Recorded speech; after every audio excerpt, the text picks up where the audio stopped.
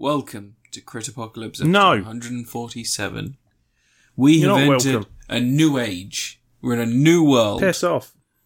We have finally escaped the clutches of demonic, evil entities that somehow sunk into politics. And we're now moving into a No, we've brighter... still got the Tories there. Oh, shit, no, this is And in we're America. British, Oh, yeah. damn it! Well, we were so close. And, how you doing today? You ordered some new glasses. Yeah, I can't get them for another week and a half. Okay, but you ordered some new glasses. Yeah. I wanted to ask you about that. Why? Specifically on the podcast. Why? You went for a set of glasses. Why? Named What? specifically after a Super Sentai character. Series. Series. Yeah. So, specifically, there is a series of Super Sentai that someone has produced a set of glasses for. What are they? Are they just like... I've got the Flashman glasses and the 5-man glasses. I don't dare to ask this in a condescending way, I but... watched 5-man, it's good. I don't dare ask this in a condescending way, but I must ask, for our audience, for my own sanity, are they just regular glasses? Yeah. Oh, right. So why are they... What makes them... Because someone working at Specsavers probably knows copyright law well enough to know he can get away with calling them that. Okay. He didn't pick any series that were after when Power Rangers took over. He picked loads of series that were before that. So he probably knows there's no international license on the names for those for merchandise. Okay. You probably can't trademark the word Sentai because it's just like Japanese teacher. word. Squadron. Squadron. But, Okay. you know. But yeah, so that's something you've done. I overthrew an entire government, but less on that, because... I didn't.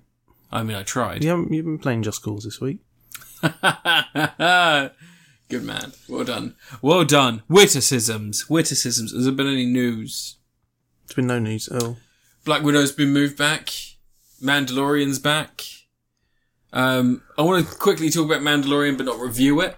I'm just going to quickly talk about Mandalorian. Mando! You can't talk about anything quickly. I really like Mandalorian. You haven't watched any of it, have you? No. You refused to borrow my Disney account I after the can't be asked. I've got too much stuff to watch. Okay. Well, Mandalorian's back. I'm going to have a Mandalorian minute right now. I'm just going to quickly talk Okay. about Mandalorian. Mandalorian Minute, yeah? Mandalorian Starting minute. now. No, it's free. Okay, well, Mandalorian's back and he's pretty much the same as he was before. There's some new stuff, like they've got Thingy's armor, Boba Fett's armor. Like, it was bought from a bunch of sand people by the gunslinger himself, old Timothy Oliphant. And then in the other series, there were like spidery monsters, like the ones from that Lost in Space movie they made with Gary Oldman. Oh, Matt LeBlanc. Yes, the spidery monsters. Lacey Chabert. Yeah. Those spidery monsters. And There's Mimi basically... Rogers. Yeah. There's like spidery monsters on the planet and it's very... William... It's William Hurt. There's spidery monsters on a planet and he has to fight them off, and there's also... Oh, the kid from Malcolm in the Middle. Was he one of the kids? Not Frankie Muniz. No, it was one of the... No, it wasn't. He looks like him, though. Yeah, I can't remember. But yeah, so basically he lands on a planet, ice planet, there's loads of ice spiders, and it was just really nice, interesting, like a monstery...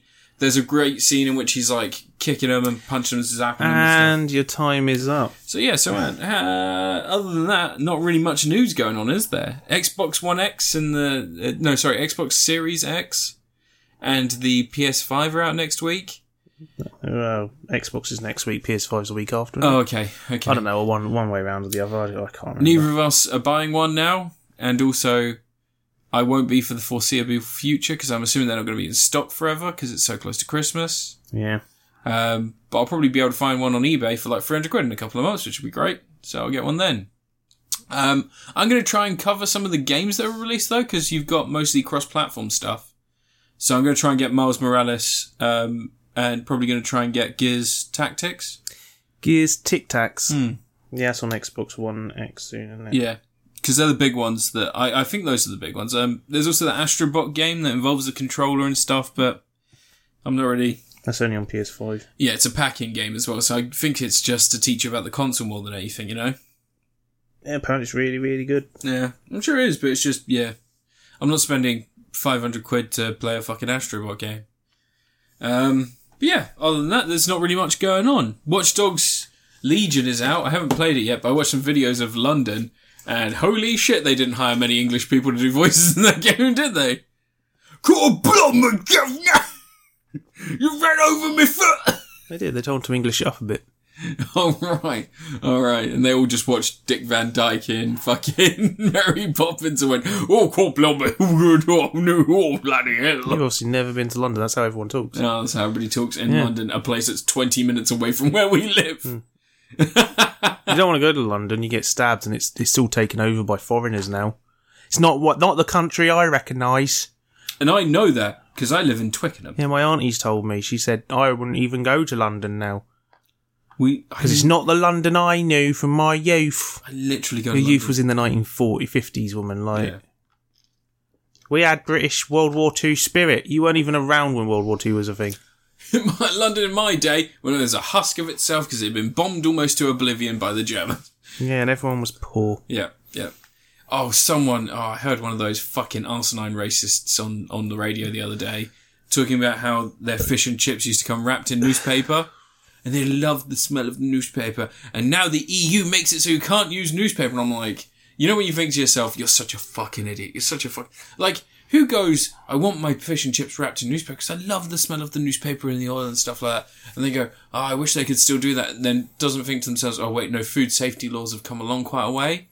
And it's probably because that was a really, I don't think people realise what newspaper mites are and stuff like that. So I know Tom had it very briefly back in the day. You remember the hedgehog? So Tom got wood mites from newspaper that was packed in Pets at Home, and where it had it next to like wood shavings and things like that, you would get the mites would transfer over to the newspaper. Oh. So it's just wood mites, but they can live on newspaper, and he had a horrible infection from it. The only reason they used newspaper in the first place was because back in the 1950s and 40s there was a shortage of greaseproof paper they could use, so they would just use newspaper. And it went on because it's relatively greaseproof. Yes, it's not going to go soggy. Also, it's cheaper than buying stuff that was at the time anyway. Yeah, because newspaper was a penny. Yeah. Yep. Well, that's the world we live in. People are fucking stupid. I used to get my chips in newspaper. Yeah? Yeah. Sometimes you get little black bits on the chips where the ink is run. I think I did once or twice. I wasn't really bothered when they moved to cardboard boxes. It's not even that. You just get paper. You just use regular... Yeah, often they use brown paper, don't they? Just clear brown paper. Anyway, so let's talk about the podcast. Why? Let's talk about the podcast. Why? Can you just start reviewing stuff? Let's do that. But first, we've got to tell people what we do. No. We review stuff, don't we, Anne? Anne. We review stuff, don't we? Yeah? Stuff and things. Remember? Mm-hmm. Back in the room. Cool. So I'm going to go first this week. No, have fun. I'm going to talk about a game that I played, or I attempted to play. I'm going to have to use a lot of filler, but, carry on. I got a code. Unless you want me to review another Transformer. Go for it. I got a code for a game. Oh, did you? I got a code for a game called Cloudpunk that I tried to palm off on you because I said I didn't have enough time to play it. Yeah, and then I ended up trying to play it 5 days in a row. I managed to play it for about 2 hours per day, and I just could not get into it. And I was trying to see if it was like something where other people had this issue. But no, everyone seems to love it. I think I'm just a mad person who doesn't like it. I've told you before you got bad taste in Maybe stuff. I do. Maybe this is what wakens me up to that fact. It's weird. It's like... My Joker was your favourite movie. Oh, God.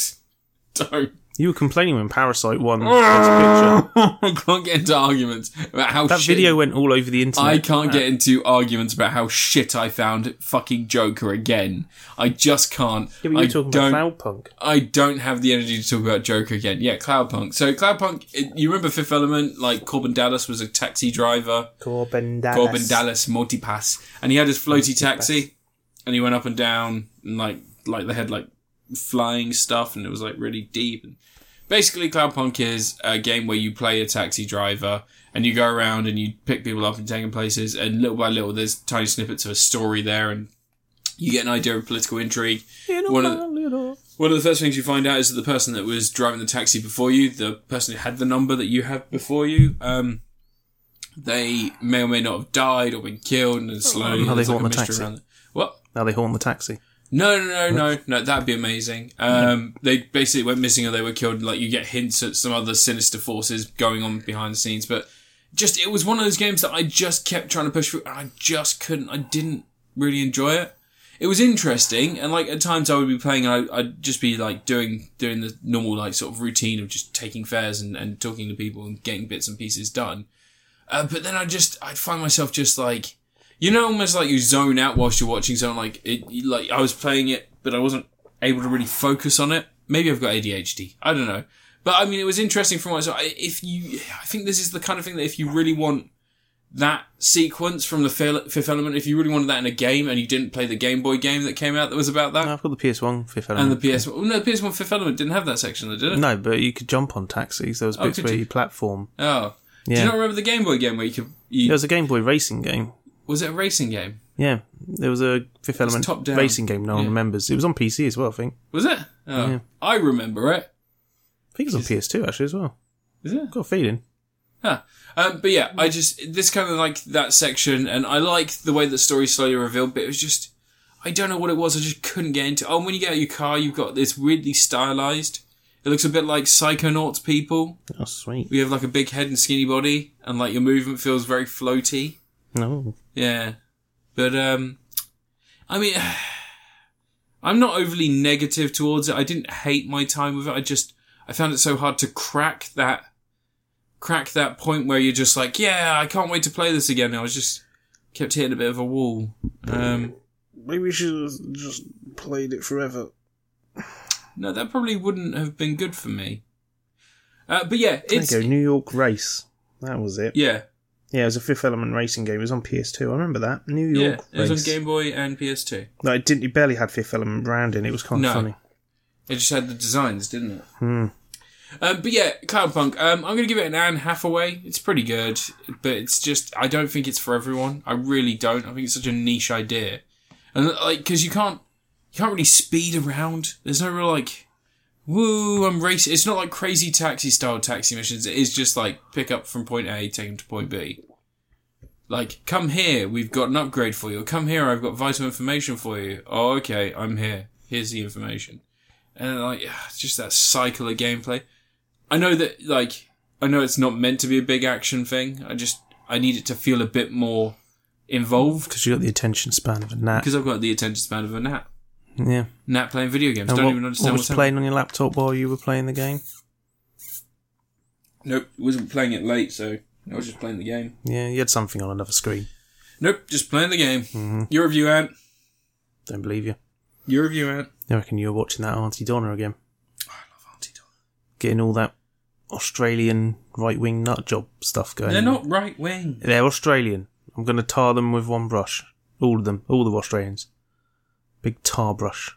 Isn't that in itself... More of a basting brush for their barbecue. Generalisation is the stepping stone to, persecution based on something that someone doesn't have control over. I mean, I'm not saying that that's what the Nazis did, but that's kind of what the Nazis did too. Oh, so now I'm a Nazi. No, I'm just saying that generalisation, Whose generalisation? That was the worst fucking joke this episode. I'm calling it now. Your review, Ant. God's sake. Review your Transformer. It's a slim way. I'm not going to review a Transformer. I mean, to be honest, I could review a Transformer. You'd have to send him over here. He's very good. No, we're going to review, up to date, up to minute, Star Trek IV, The Voyage Home. What? Because, that's what I've been doing recently, is just watching old films again, because I miss when films look like films. Okay. They don't look like films anymore. They look like video games. I want to watch a film. So I watched the special effects extravaganza. Star Trek IV, The Voyage Home. It's a really nice Star Trek. It's like, I never liked this one as a kid. I thought it was silly that they were travelling back in time to get some whales. I was going to say, this is the whale one, isn't it? I thought it was silly. So Spock's dead at the end of 2, and then comes back in this one. No, in 3. He comes back in 3? Yeah, this is Star Trek 4. But but when you watch this back, it is the most Star Trek of all the Star Trek films. It's an adventure. There's a concept that is the entire film is built around this one science fiction dilemma that they're going to have to solve. Yeah. And, you get some hijinks along the way. And it's one of the few Star Trek films that involves an away team mission. Like, a lot of time the Star Trek films don't really do away team missions. They don't do the Star Trek stuff where they go to a planet to investigate. It's just the planet in this situation is 1986 New San Francisco. This is the one that's just kind of like the Brady Bunch movie from the 1990s. It's fantastic. So, the plot is, because they're still on Vulcan from the end of Star Trek 3, Spock's been going through some training to make sure his brain's all working right because he's had his like spirit put back into him. Yep. Whatever they called it in Star Trek. Because he put it into McCoy, and then McCoy transferred it to his new body. All makes sense so far. All makes sense so far. Magical stuff. Yep. And they haven't got the Enterprise because they blew it up. And Kirk is basically, he's going to face court-martial along with the crew because they blew up the Enterprise. They escaped from a Starfleet dock and disabled another ship, and they basically went rogue to do the stuff that happens in Star Trek 3. They go rogue every fucking movie. Yeah. But, so they're planning to head back to Earth to face the court-martial and everything, do a good thing. Yeah. Meanwhile, big old probe turns up at Earth. It's sending these waves into the ocean, like, not waves as in ocean waves, waves as in energy waves. Yep. Weird signal. No one can tell what it is. It's very strange. Everyone in the future's stupid, I guess. And they're, beaming it into the ocean. It's like causing all these tidal waves and all this damage all over the world. And, the weather is going all out of control because of... As it does when it's assaulted by energy because it's waves. the environmentalist message in this film, is because it's about the stuff we're doing today could doom us in the future. I didn't sign off on an environmental message. So what they do is they do a bit of time travel. Yep. And they're like, let's just fling ourselves around the sun, travel back in time. Which sounds like they made it up on the spot, but it happens in the Star Trek original series episode. And there's a nice little thing where Spock's like, I'm just going to have to do all the calculations myself. Because, I guess he doesn't ring Klingon on the computer and can't just type it into the Klingon computer. Mm-hmm. But I love the idea that the bare bones Enterprise crew is all gone. It's just the core main cast. Like, Sulu, Chekhov, Scotty, Uhura, Spock, McCoy, and old Kirky Kirk. But everyone's not sure about Spock because he's a bit like... He doesn't have the familiarity he used to have with Kirk. He's gone very like he was at the start of the original series, where he's much more sort of reserved and emotionless and all this. He doesn't have that development where he's like, that comes in over the movies, where he's like Kirk's buddy now and all this sort of stuff. But no, they travel back in time. They have a jolly good time. They find some whales. Their plan is these whales are going to be released into the wild. There's a lot of stuff about anti-whaling issues where people are going to hunt these whales and stuff. It's very important in the 80s. We were running out of whales. Still is now, because, we're still running out of whales. Well, Japan still keeps hunting killing whales. Yeah. Amberglass is but still... there's like beats in it where you just, like... It's a film that's a PG. It's like a PG certificate film, but there's sequences where it just cuts, and for like a full minute, will just show whales being speared, gutted, ripped, like having their skin flayed off and stuff. Wasn't this also... This was directed by Leonard Nimoy, wasn't it? Yeah, this one's Nimoy. Yeah. The fifth one was Shatner. Yeah, that's why it's so environmental, because he was one of those people. He was a smart person. He was. He wrote that book about Shatner, babies. Less so. He didn't write the book about babies. That was Dr. Spock. That's an entirely different person. Was it? Yeah, his name wasn't even really Dr. Spock, I think. I thought it was Leonard Nimoy that wrote the book about babies. No, he didn't write the book. No, Spock wasn't a doctor. God's sake. But, yeah, it's just a fun romp. They go back in time. They don't even get back to the past till, like, 35 minutes into the film. And the film's only... not even 2 hours long. I think it's like an hour 40. And so they just have a nice little romp. They're all fish out of water stuff.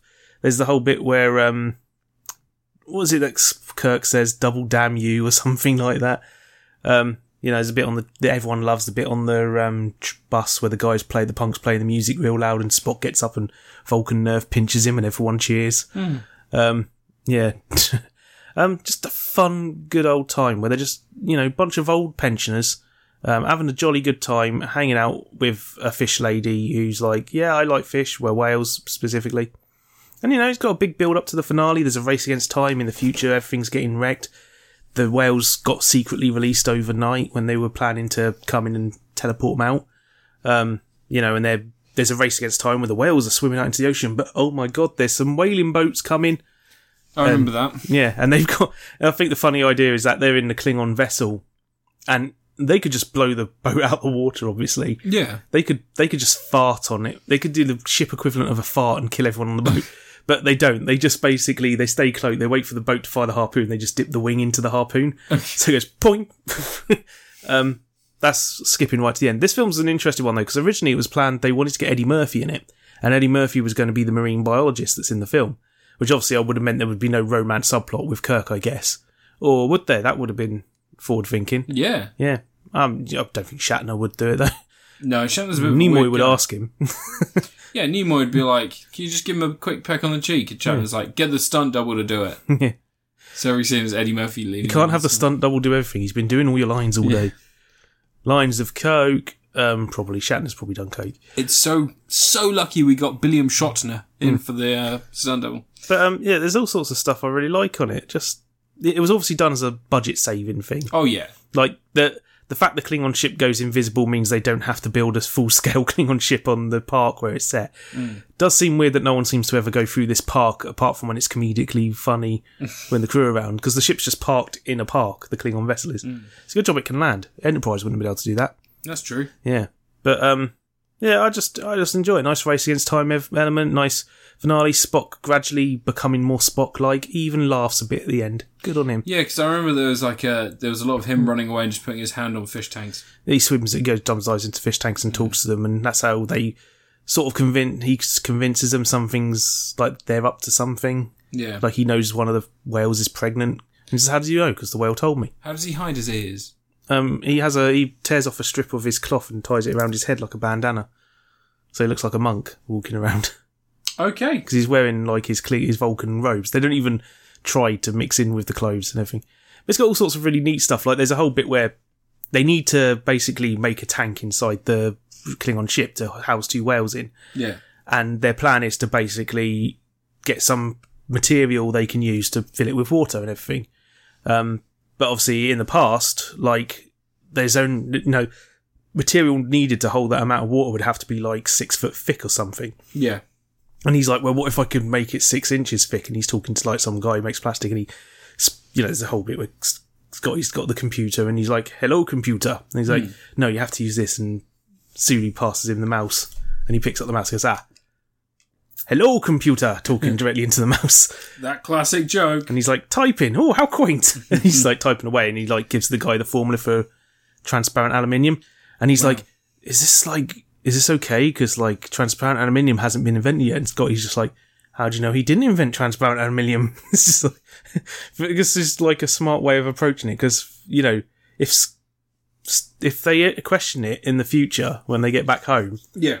Like, how did you make transparent aluminium in 1986? Well, if you look at your history records, this guy invented transparent aluminium in 1986. Weird that, isn't it? Wasn't us. Just a coincidence. Throw time off. It's quite a structural... To be honest, it wouldn't throw it off too much because transparent aluminium exists now. It is actually a thing that's been developed. Yeah. Probably not to the strength they made it in this, but it is a real thing that's been created in the last 10 or so years. So you're talking 20-year throwing off, it's fine. That was one of the weird... Star Trek being weirdly accurate with its predictions of the future. Like mobile phone technology. Yeah, World War III's coming up, so... But it's a fun film, environmentalist message. The whole idea of the thing from the future is destroying us because we wiped out something in the past, our actions in the past doom the future. A simple message that you can do in sci-fi, and it's the most Star Trek-y of some of those films. Because Wrath of Khan is a really great film, but it's not Star Trek-y. No. It's an action film with some big dramatic moments and stuff, but it's not here's a moral dilemma and we have to solve it. Here's an environmentalist thing we have to solve. It's there is a bit of that with the whole planet Geostorm? Fixing thing. Not Geostorm, that's the Gerard Butler film. Yeah, no, that's what I was saying. What do you call it when you terraforming? Terraform, yeah. They got the whole Genesis device that's going to terraform the planet. One of the earliest CGI effects in films, which they're still using in Star Trek 4. They're just they're really proud of that effect. They're going to keep using it. They use it for a completely different purpose in an episode of Next Generation. Just use it to show a planet getting destroyed. Oh. But no, it's a fun old film. The crew's having a jolly good time. You got the whole Chekhov with his nuclear missiles thing. The Russian walking around New York in San Francisco asking for nuclear missiles. Who was the last film for? None of them. They're all in it. No, I mean, who was the last... There was someone who didn't return for the 5th one. No, they're all in it. Are they all in the 5th one? Yeah, the whole crew gets through all the films. Oh. You fool. They never lose anyone on those Star Trek films. All 6 of the original Star Trek films have the main cast. Kirstie Alley's in one of those, isn't she? Yeah, she was... She was Saavik in Star Trek 2, yeah. But they didn't bring her back for Star Trek 3 and 4 when the same character's still around. You know what? I'm thinking it's probably good that they didn't. Yeah. Yeah, and then they were tempted to bring her back for Star Trek 6 to be the secret Romulan, But the problem with that is that they were like, well, Savik was quite a liked character, and it would be a bit shitty to make her be a villain. So then they got Kim Cattrall was the secret Romulan spy, and also a mannequin. Yeah, she was a mannequin. Yeah, what a twist! And in Police Academy, she did a lot of stuff back then. Yeah, yeah. I like Mannequin. Less so Mannequin on the move. Yeah. Yeah, we don't talk about Mannequin. Was it Andrew McCarthy in the first one? Yeah, I think so. Who was the second one? Lesser known person? No, it was someone well known. I think the only actor who came back was the... Hollywood. Yeah, Hollywood, yeah. Yeah. Wasn't he the one who sorted out Gremlins 2? No, that was Keenan Mike. No, that was Jordan Peele. Yeah. And he was all like... What about a vegetable gremlin? You just said words that came out of your mouth and I love it. I don't even know what that means, but I love it. And then the end of that sequence, it just goes, all of this is in the movie. Yeah. God, that's great. So much cocaine in that room. In real life, there was so much cocaine in that room. They just sent it in through the vents. Yeah. But yeah, Star Trek 4. If, you want some classic Star Trek... Because I would say we're missing classic Star Trek now, because it's been pretty miserable. Apart from Lower Decks, it's been fun. But that said, this week's Star Trek Discovery was a really good episode of Star Trek. Apparently they've turned it around. Yeah, I wouldn't say... Episode 3 was a bit wobbly. 1 and 2 was like fun action movie type stuff. Yeah. But 3 was like a genuinely good episode of Star Trek. I was quite impressed. So, yeah. You review something, collection of pornography arranged in alphabetical order. Except for the letter M, it's in the wrong spot. What? Okay, so this is technically our Halloween episode because Halloween was last week, and I said the last episode was a Halloween episode, but I'm changing my mind. I did Freddy vs. Jason last time. I'm doing a horror game! So, Anne, I reviewed Blair Witch Project on the Xbox One X like a year ago. Do you remember that? Do you remember I was like, it's fine. Like, I don't know what to say. There's some boring parts and some really exciting parts. Blah, blah, blah, blah. Basically, I was a bit hit and miss on the whole thing. I didn't really like it too much. Cue a year later and Bloober Team have given me a code. Have they? Are you sure? You sure they've given you a code? For Blair Witch. Do you want to check the name? Blair Witch on Bloober? You mean Bloober? Bloober. You think they're called Bloober Team? I said Bloober. You think You think the name of the developer is Bloober? Blooper. Or Blooper? As in the squid from Mario Brothers 2? Or 1? Actually, no, it's in Mario Brothers 1. Team. Yeah, it's Bloober. It's not a real word. It is Bloober. B-L-O-O-B-E-R. Shut up! I knew what I was talking about. I didn't believe you fucked me over. Silly. You fucking... What are you doing, you bastard? You Judas. Anyway, so Bloober Team gave me a code for Blair Witch on the Oculus Quest. And so I was instantly hesitant to go into this because your Facebook account is not in good standing. No, I don't have my Facebook account linked to my Oculus. Because I don't need to, because I've got the first Quest. I'm not getting the fucking Quest 2. As soon as I saw that cancel my pre-order, I was like, fuck this shit. I'm not fucking dealing with my Facebook. Because have you heard what they do? If your Facebook account... Because my Oculus account is linked to my Facebook account, but I don't sign into my Facebook account on the Oculus Quest. You just sign to your Oculus account, yeah? They're merging the two together. So if you sign in to the Oculus Rift 2, and for some reason it just does not like your Facebook account, it completely deletes your purchases. You can't download them on the Oculus Quest. It refuses you access to your Oculus account. So fuck that game. I'm not playing that fucking shit. So anyway, sorry, back to the game. Blair Witch Project. So the first game was a bit, hamstrung by design. So like, certain things would just be, you'd walk over to something, you'd have to like, essentially it felt like a game that was designed for mouse and keyboard that was converted over to a console game, to a controller game.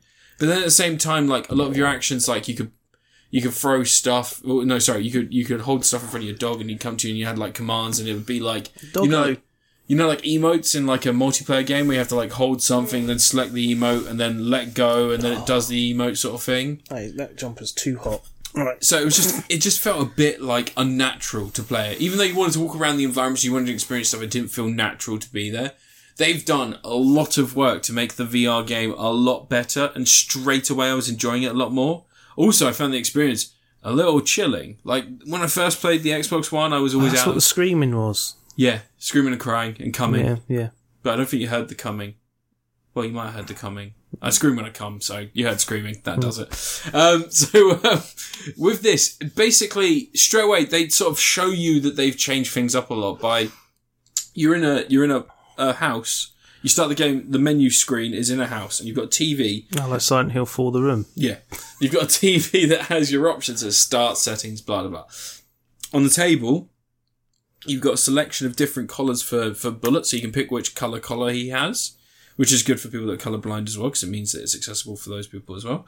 And then also, you get to pick, like, if you're, you get to pick, like, different voices and such. And then you get to go over and actually interact with Bullet. And straight away, they've done a lot to make it feel like he's a character in the game more than he did in the other version. Because in the other version, he felt more like just a contrivance, like a plot device. Like he'd bark in the direction that monsters would come. Like he's essentially just a compass, you know. But in this, like you can stroke him, you can pet him. When you get stuff that you like, when you find stuff on the ground that you want him to smell so that he can get the scent, you hold it in front of him, and it all just feels natural and like it takes a concept that was... Do you have to clean up his poos? Yeah. It takes a concept that was great in design and great in idea, but just didn't really work with a controller and a less interactive environment and made it more interactive. One of the really good things is that it's got both movement-based crouching and searching and stuff, but then also you've got controller-based running. It's one of the first controller-based running games that doesn't make me feel like I'm tipping back slowly as I'm running forward. Like, they do a really good job of balancing everything out. And also, like, you properly get to see the monsters in this one. In the Xbox version, I don't know why, it's kind of hard to catch the monsters. You just sort of flick around, you've got the torch, and then there's this big flash of light, and it runs off to another section of the woods. Are there monsters in Blair Witch? I know there's, like, that one creepy, messed up woman in Blair Witch, the new one film. Yeah, so in this, like, it's all in your head, basically. No. But you've got a torch. You find a torch at one point, and you're in the woods, and there's like a weird spindly stick man. Oh. And like, he just basically looks like a tree. He looks a bit like Evil Groot. He's an ent. Like an ent. And he basically stands in between trees. An ent's a thing, isn't it? Yeah, it is. Yeah, it's from Lord of the Rings. Yeah. Yeah, he stands in between trees, or he like stands with his arms up like a tree-like position, then you flash the torch and go, and it's the ghost of a kid who always play a tree in primary school plays. That's it. That's what it is. Yeah. Ghost of a tree is a ghost of a kid who was molested and forced to play a tree by Freddy Krueger. That's how you tie the universe together. Yeah, in the remake. Yeah. Not in the original, in the remake where he's got no nose. But in like this... Michael Jackson. Yeah. That was on purpose. Yeah, that was on purpose. One of the nice things, like, just puzzles in general feel better. Like, there's a moment in the game on Xbox where you got a controller and you have to go up to a tree and you have to press A and he puts his hand on the tree. In this, you run towards the tree and you're like, oh, that tree's got a glowing hand mark. And you just take the VR controller and you hold it up. And that puts your hand in the tree. Like, simple shit like that just feels a bit... Maybe they designed it initially like a VR game and then transferred it over into... People are talking about the PS5 when they do new VR controllers for it, because that haptic feedback stuff would be pretty neat when you have to touch stuff. And, I mean, Move is what, 3 generations old at this point? Yeah, I sold mine for 40 quid each. Yeah, they still go for lots. Yeah, I bought them for like £5. Yeah, I think I got lucky. I got one with those, you remember those Move box things that came with a camera for the PS3? I got one from that, and then I got another one. I think I've still got my Harry Potter game. Yeah. That's what I bought them for. I never used it. You open up the book and it says, male or female? Nothing else. Harry Potter. J.K. Rowling wrote the story. God. But yeah, no, it is such a better experience. It's shorter as well. They've really cut down on a lot of the shit, like, because so much of the Blair Witch game on Xbox was like, you're running through the woods, but they've made it an endless loop. So you think that you're like searching around. They should make a sequel where you play a group of people who thought the game was real, the Blair Witch game, so then they go to the developers' headquarters to try and find the Blair Witch at the developers' headquarters. And all they find is the Book of Shadows! Yeah. Oh, great And also you get... Was it the girl who's in CSI or whatever? Is she in it? Or Jag? Or one of those shows, The Goth Woman? Is she in it? I don't know. I can't remember. There's a goth girl in it.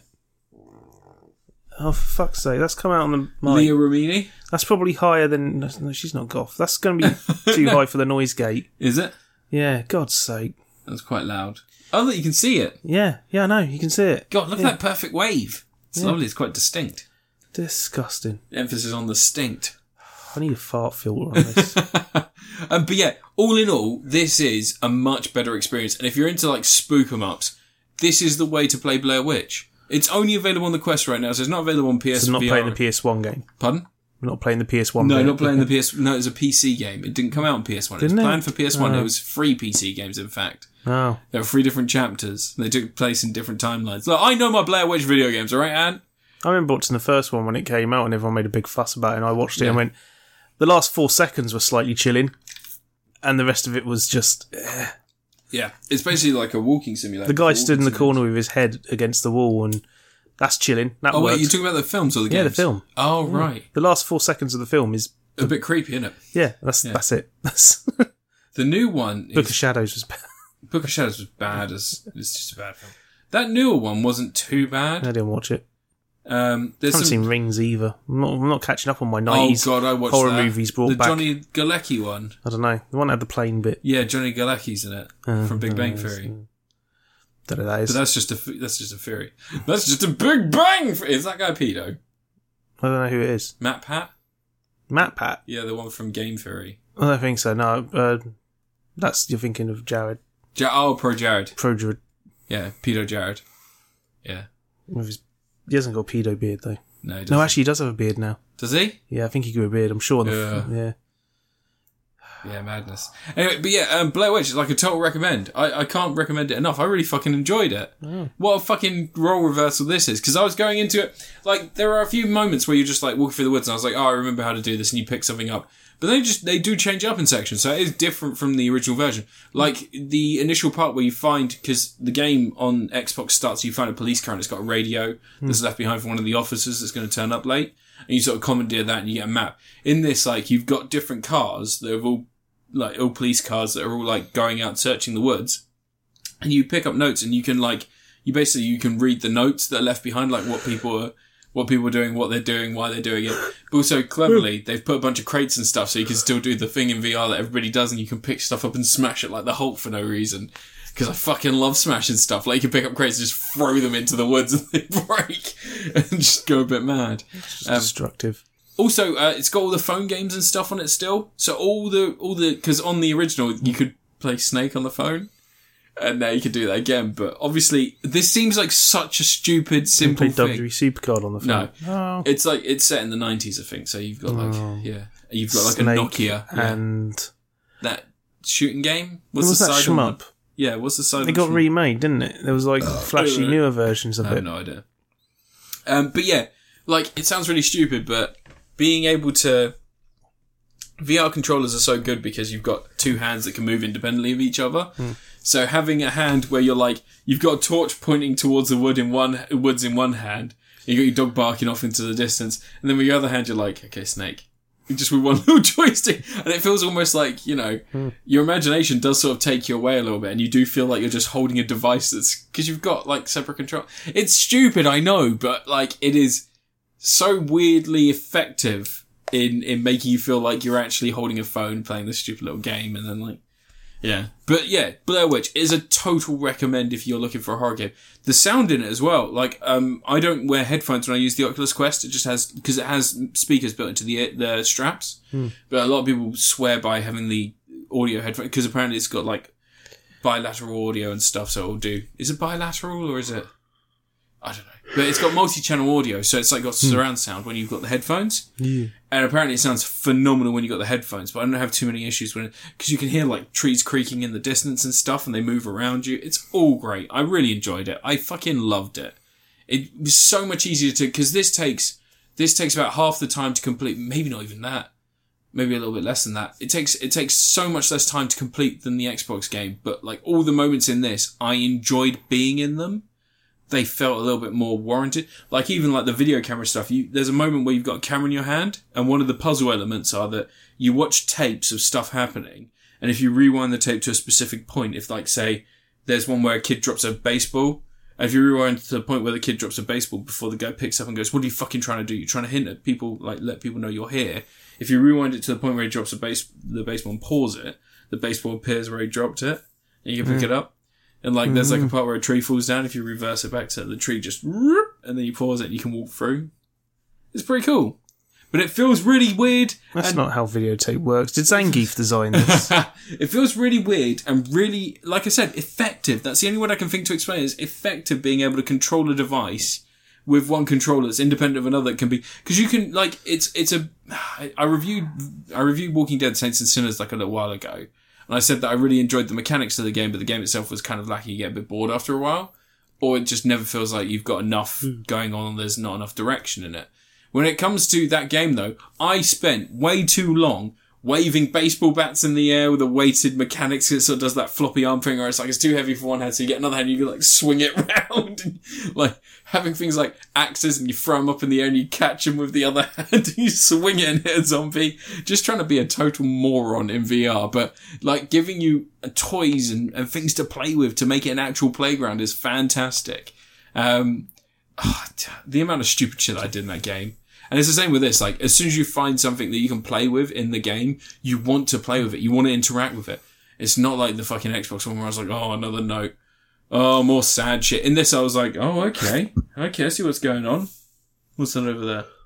Never mind, I was not going to keep reading. It was Slender Man. Yeah. But yeah, like it's like you're finding notes and there's like weird creepy tall dudes in the woods. No. So this is a Slender Man game. So every so often you go back to areas you've already been and stuff will have changed or people have left notes because there's like a time bending, like with a camera, there's a time bending element to the story, so you're travelling both forward and backwards in time at any key point. Oh, and Tenet. Yeah. And Tenet's about things that travel through, look, Tenet was about objects that have been affected by... You're still explaining this temporal... like 2 months later. It clearly isn't good. It's fine. Like, Tenet is fine. Blair Witch is fantastic. I really enjoyed it. It's not a perfect game. That's kind of the thing with VR games. I don't think anything in VR beyond Half-Life Alyx has been perfect, but it's so interesting to play with those tools and those mechanics. And I just... It is so much better than the Xbox version. That is the thing that I can't get over, is how much... simply changing it from a normal controller-based game to a VR game has improved it for me. But I give this a Helen Mirren. Dame Helen Mirren, I should say. Fantastic. Timeless. A classic. Your review. Mirren. Your review. Dame Helen Mirren was in Red and Red 2. She should know better. And Fast and Furious 9. Oh, yeah. There's 9 of them now. You gotta go out and get your brother. You're not very well, mate. Was she playing Jason Statham's mum? Yeah. Of course. Even though they're only like 10 years apart in terms of age? No, it wasn't that. Yeah. They're older than that. No. Helen Mirren's like, 78? Difference in age. And Jason Statham's like 49? He's 50 odd. He's not, he's 50. Yeah, he is. He's too handsome. And... He's not that old an egg. He looks like an egg. I mean, granted, in the 80s... It's only 21 years. No, exactly. No, sorry, that was Vanessa Kirby and Jason Statham. Oh. That's pretty bad. Is Vanessa Kirby his current girlfriend? No, Vanessa Kirby's the woman that plays his love interest in the last Fast and Furious. No, that's got nothing on James Bond. Okay, so films. Jason Statham is 53. Yeah. And Helen Mirren is like 80. No, she's not. She's ancient. She's not. She's like 70 at most. 75. There you go. There's 22 years between them. That's almost the same amount of... Yeah, she could be his mum. Yeah, she could. God, that just proved my point. All right, okay, your review, Ant. No, I didn't, because you said there wasn't enough years between them. No. I was proven wrong on that part, but I said I thought that they were the same sort of distance as the previous love interest. Mm. Anyway, your review. Right, I played Part-Time UFO. Oh, I love that game. Came out on the Switch. Yeah, surprise release, I think. I don't know if it was advertised before. Nope. They just sort of did an indie direct and were like, it's out now. Yeah, they just dumped it on there. It's a fun little sweet game. Play a little UFO catcher alien thing. You pick things up, you put them down. In co-op, it is pretty crazy. Yep. A lot of bickering to be had in co-op.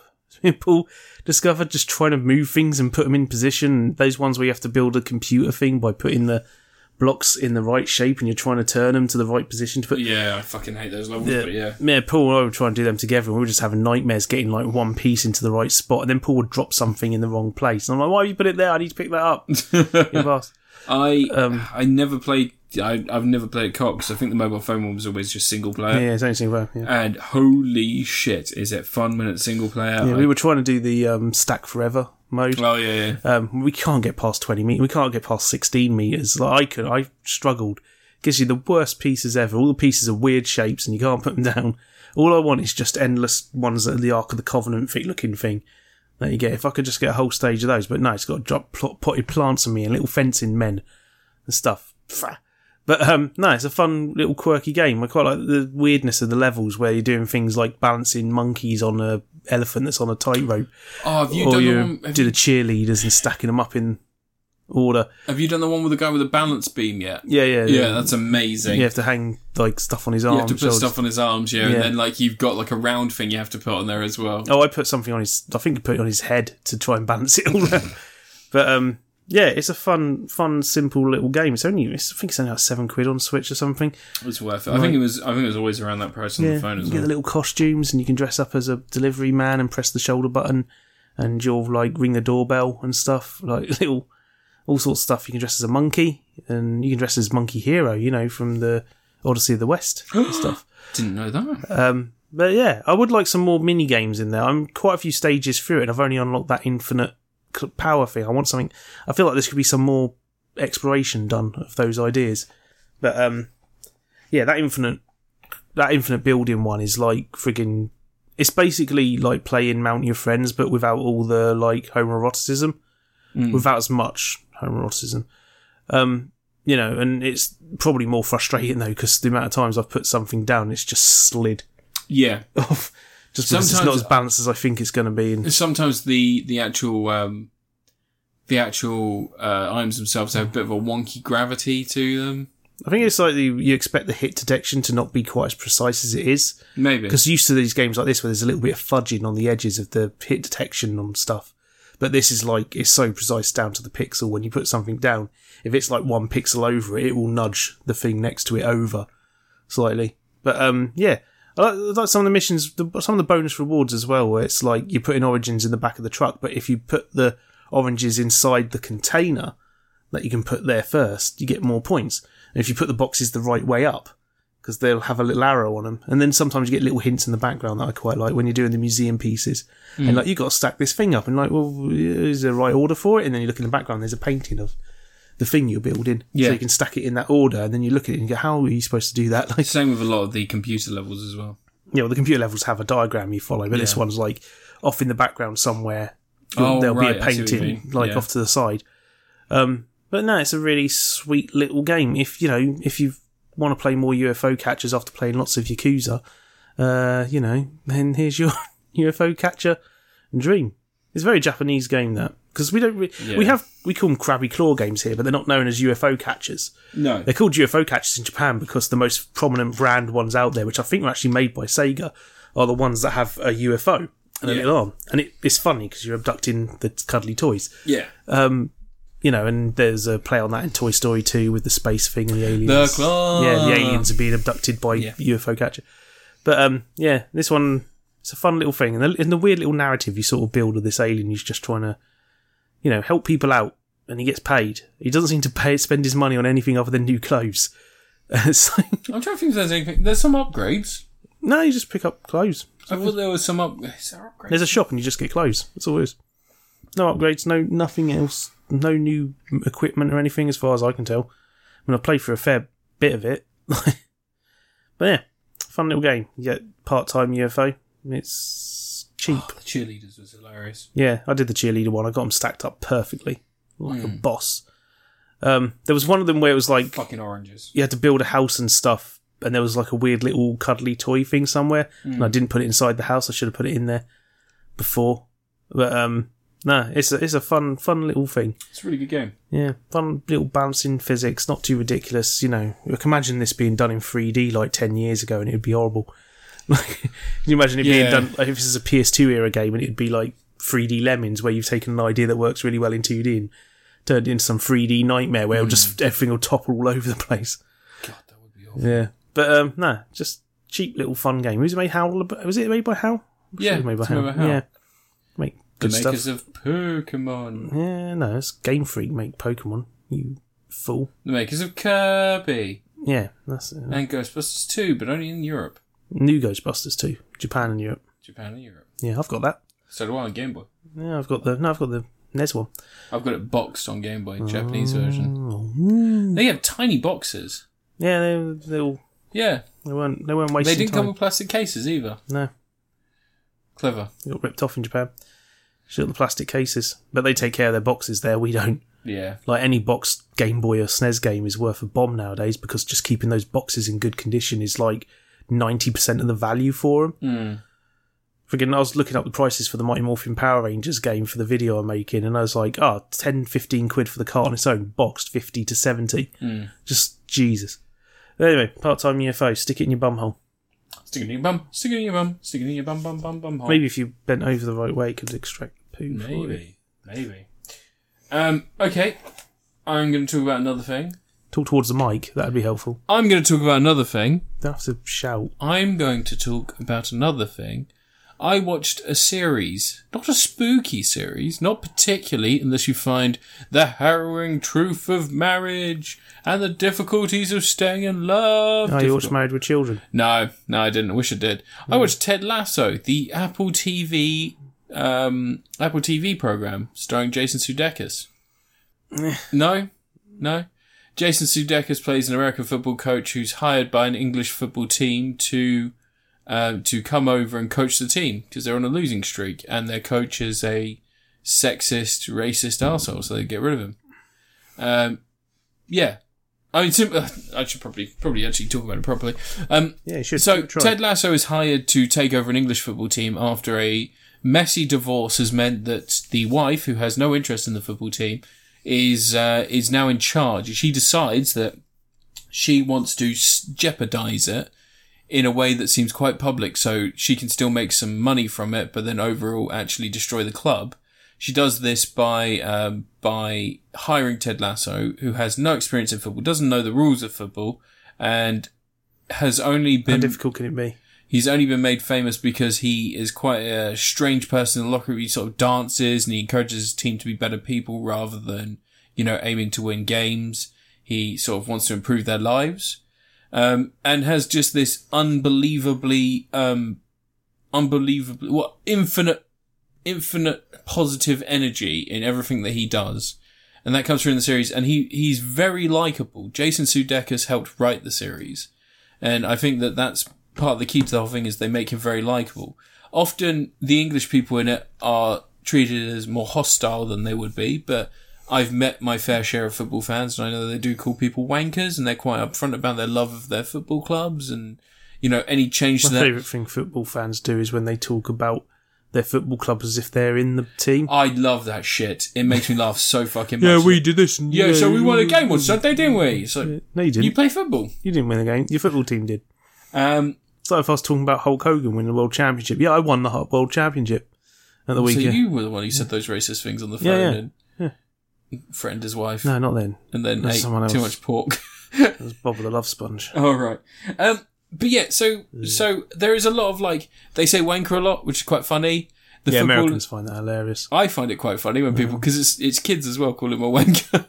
They call it a wanker. I hate when they get British people to say twat wrong. Because Americans don't say twat. Yeah, Americans say twat. What's wrong with they that? say twat in this. Yeah. There's a lot of people saying fuck. There's a lot of swearing. They don't really, it's not really toned down. Or they seem to get the aspects of the personalities and stuff right. But the football they get the football quite wrong. But I think that that's a minor thing because a lot of how football works. You got the round football court. Yep. And you get 2 points when you're close and 3 points when you're further away. Isn't it? Yeah. Yeah. And then there's you get 1 point if you're really close. Yeah, the referee gives you a kiss. This is all accurate. Yeah. Describe the offside rule. The offside rule, every now and again, one half of the court in any direction is now offside, and you have to get off it before the time runs out. Oh, so it's not the rule that the striker can't advance past the defence of the front line. They have to. No, that sounds terrible. No. It's part of the court is not allowed to be in. You have to get out of there. All right. Before, yeah. Okay. And if you want, you can just turn on Future Sports mode anytime. But yeah, so Ted Lasso is a great character. He's a great creation. And the whole idea of someone just being so overwhelmingly positive, they sort of rub off on this team that are struggling to maintain their position. They're in line to be relegated next season, so they go out of the Premiership and they fall into, I think, what division would it be after Premiership? It sounds very similar to Mike Bassett, England football manager. That's basically kind of what it's like. Yeah. But 10 episodes flies by. It's half an hour per episode. There's a little bit more depth to it than that. At one point, you discover that Ted took the job because his wife asked for some time, so that they could, some distance, so that she could just have some space, some breathing space. Because apparently, she's been... took it a bit too literally. No, she's been struggling with his own overwhelmingly positive attitude, and he was only going to be over there for the season, which is 3 to 4 months, maybe 6 months. And... What? That long? You train before you start the actual season. That seems too much. Anyway, a couple of weeks. So he was planning to sort of flip between America and the UK, but at the same time he was gonna try and speak to her every day and all this other stuff. But it turns out that she's sort of struggling to be as overwhelmingly positive, and in quite a heartbreaking scene, she says that she wants to keep trying because she thinks that one day she'll wake up and feel the same way she did when just before they got married, and then in the beginning of their marriage and stuff like that. And he basically has to make the decision, because a lot of what he does is selfless. He's just one of those people. So his decision is that, he says to her, I don't want you to keep trying and keep exhausting yourself and make your life all about you trying to be in love with someone. You should just be in love with someone. Do you think that this is over for you? And they end up getting divorced, which takes a weird turn. There's a weird thing about... Sounds hilarious. Yeah. There's a weird thing with sitcoms, but they don't really write the female characters very well. What happened to divorce comedies? Yeah. That used to be a thing. What did happen to divorce comedies? People stopped getting divorced, really. Yeah. So there was married. There was this, yeah, that's true. They stopped getting married, stopped having kids. Yeah. It's now married, but no, it's unmarried but happy. That'd be the married with children for our day. It's really weird. So after that episode, she sort of starts just pushing him for the paperwork and all the divorce stuff. She has a lawyer and she's chasing him to sign the documents and stuff. And it's only a couple of episodes after he's said to her, do you want to get a divorce? And obviously, he didn't want a divorce. He did it for her good and he's willing to do that. But the fact that, he said that and then suddenly she's sign the paperwork, sign, that seems so fucking awful. From a human standpoint, you'd be look, we don't need to do the paperwork yet. Let's both take some time and then we'll make this official later on. But yeah, for all intents and purposes, we'll say it's over. That's what you do as a human being, right? Yeah, she's waiting until he's won the Premier League or something. Spoilers, they do not. They get relegated. Oh. Yeah. But yeah, other than that, the mechanics, like I was saying, the players are all really interesting and funny. Some of them don't get much play. They've got a guy who is a sub from Mexico who was injured when he came over and no one's seen him play because the old manager was fired before he actually joined the team. You can't have a sub without a dom. You need to... So they get the guy in to come and play and he is just he's like Ted, but he's like Ted without any purpose. Wait, the teddy bear? Ted Lasso, the main character. Not Ted from Ted. No, not Ted from Ted. No. But he's super positive. Super positive. He comes out, he's literally saying his name and goes, football is life! Football is life! Don't you tell me to do it? I'll do it, coach. And the other guy is the fuck is this positive twat about? They're it's alright. Anyone who's got an ego like that, usually they're dog shit on the pitch. And then he's doing one-ups and stuff. And he's kicking the ball, hitting goals and shit like that. And he's just fucking amazing. And this guy named Roy Kent, who's the older player who's fading, it's his last club and he's probably not going to be playing after that season. He comes on and goes, oh God, you know what? It looks like he's actually really fucking good at football, doesn't it? All right, twat, I'm going out and playing. And then just walks off. It's shit like that just makes me laugh. And it is, like I said, it's hard not to enjoy something that has a character that's so overwhelmingly positive. It's a bit sad that that divorce stuff is a barrage at the end. And it feels like maybe they were trying to give it some sort of emotional, because I think that maybe the first part was written and intended to be a first season and maybe be longer. And then the divorce was going to be the second season stuff. But because... No, it's him not wanting to let go just yet because he didn't intend for it to happen. Yeah. It's him being not so selfless for once. Yeah, that's character arc stuff. Yeah. But he's learning to take care of himself. Yeah, that's true. Yeah. But yeah, all in all, I really enjoyed it. When's Jason Sudeikis going to play a bastard? He already has. Is he? Colossal. And Hathaway.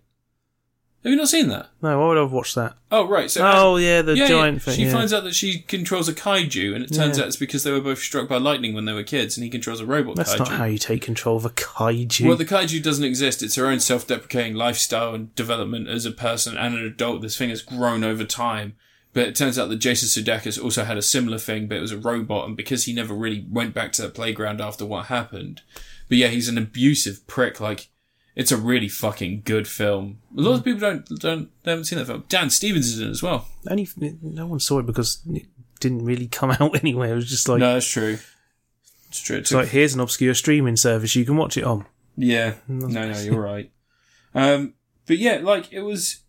It's probably on fucking Shudder or some shit. Like I said, it's overwhelmingly positive, and it's hard not to get stuck up in the...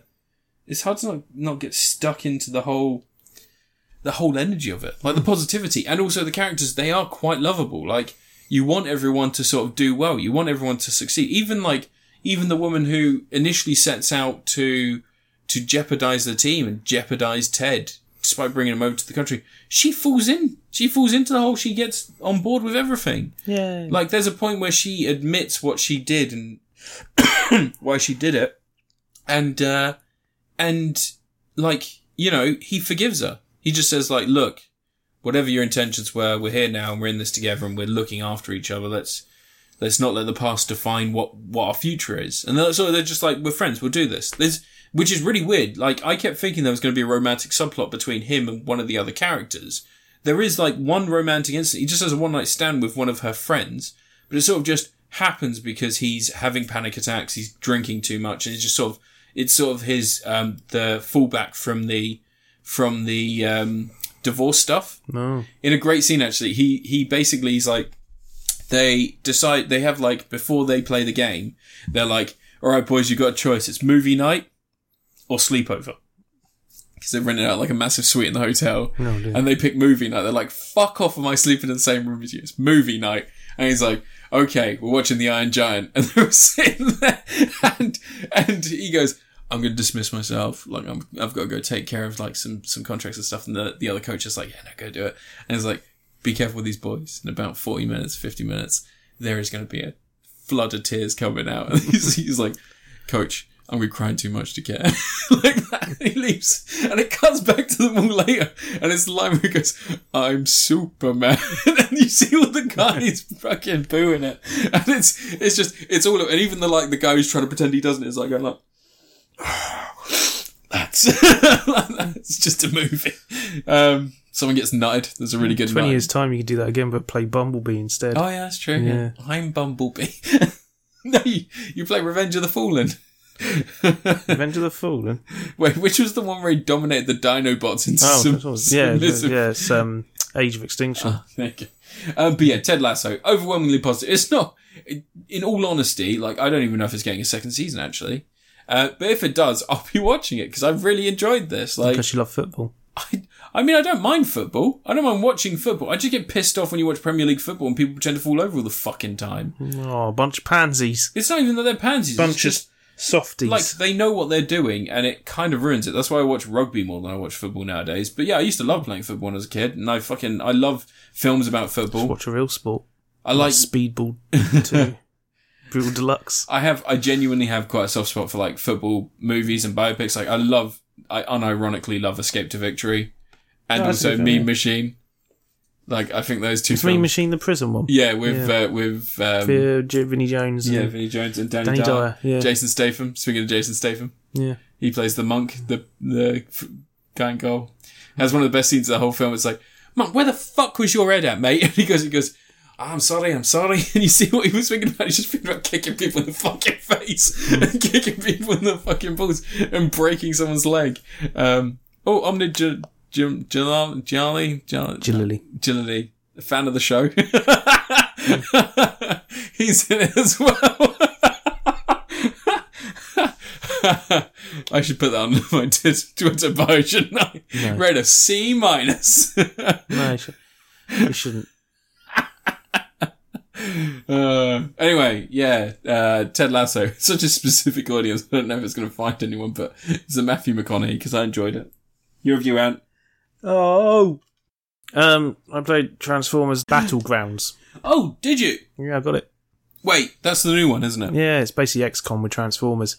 Yeah. Weirdly clearly based on Transformers Cyberverse, but doesn't have any of the music from Cyberverse. So it's the same voice actors, but so Cyberverse doesn't appear anywhere in the titles, and it doesn't play the Cyberverse theme. It doesn't even have a Transformers theme, as far as I can tell. Oh. But it's clearly based on Transformers Cyberverse. I think they're just going for a generic Transformers game. It looks like Cyberverse. Yeah. And sounds like Cyberverse because the characters are in it. Yeah.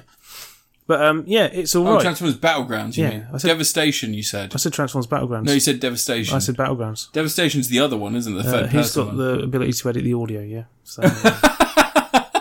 Battlegrounds. Look, guys, fake news. This is all fake news. Yeah, but Battleground, it works on the Series X. That's good. Yeah, they tell you now on the game cases. Jesus. But, it is XCOM. It's like defaults to an easy mode, so it is aimed at kids and stuff. But and it doesn't like go as hardcore in depth as XCOM, not even as in depth as like Mario plus Rabbids, which is, that game is literally XCOM with Mario. Yeah.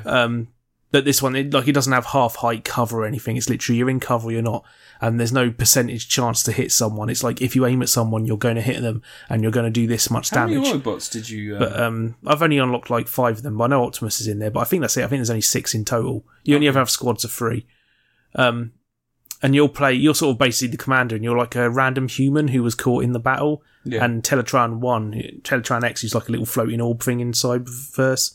He's like a floating version of the Teletran computer. He picks you up and carries you around above the battlefield to give the orders. And the Transformers are just constantly like, why have you got a human there? And he's like, oh, he's our tactical officer. And it's like, okay, cool. And he's like, I'm just going to fly 40 foot in the air with this human dangling from me. Yeah, acceptable. Yeah.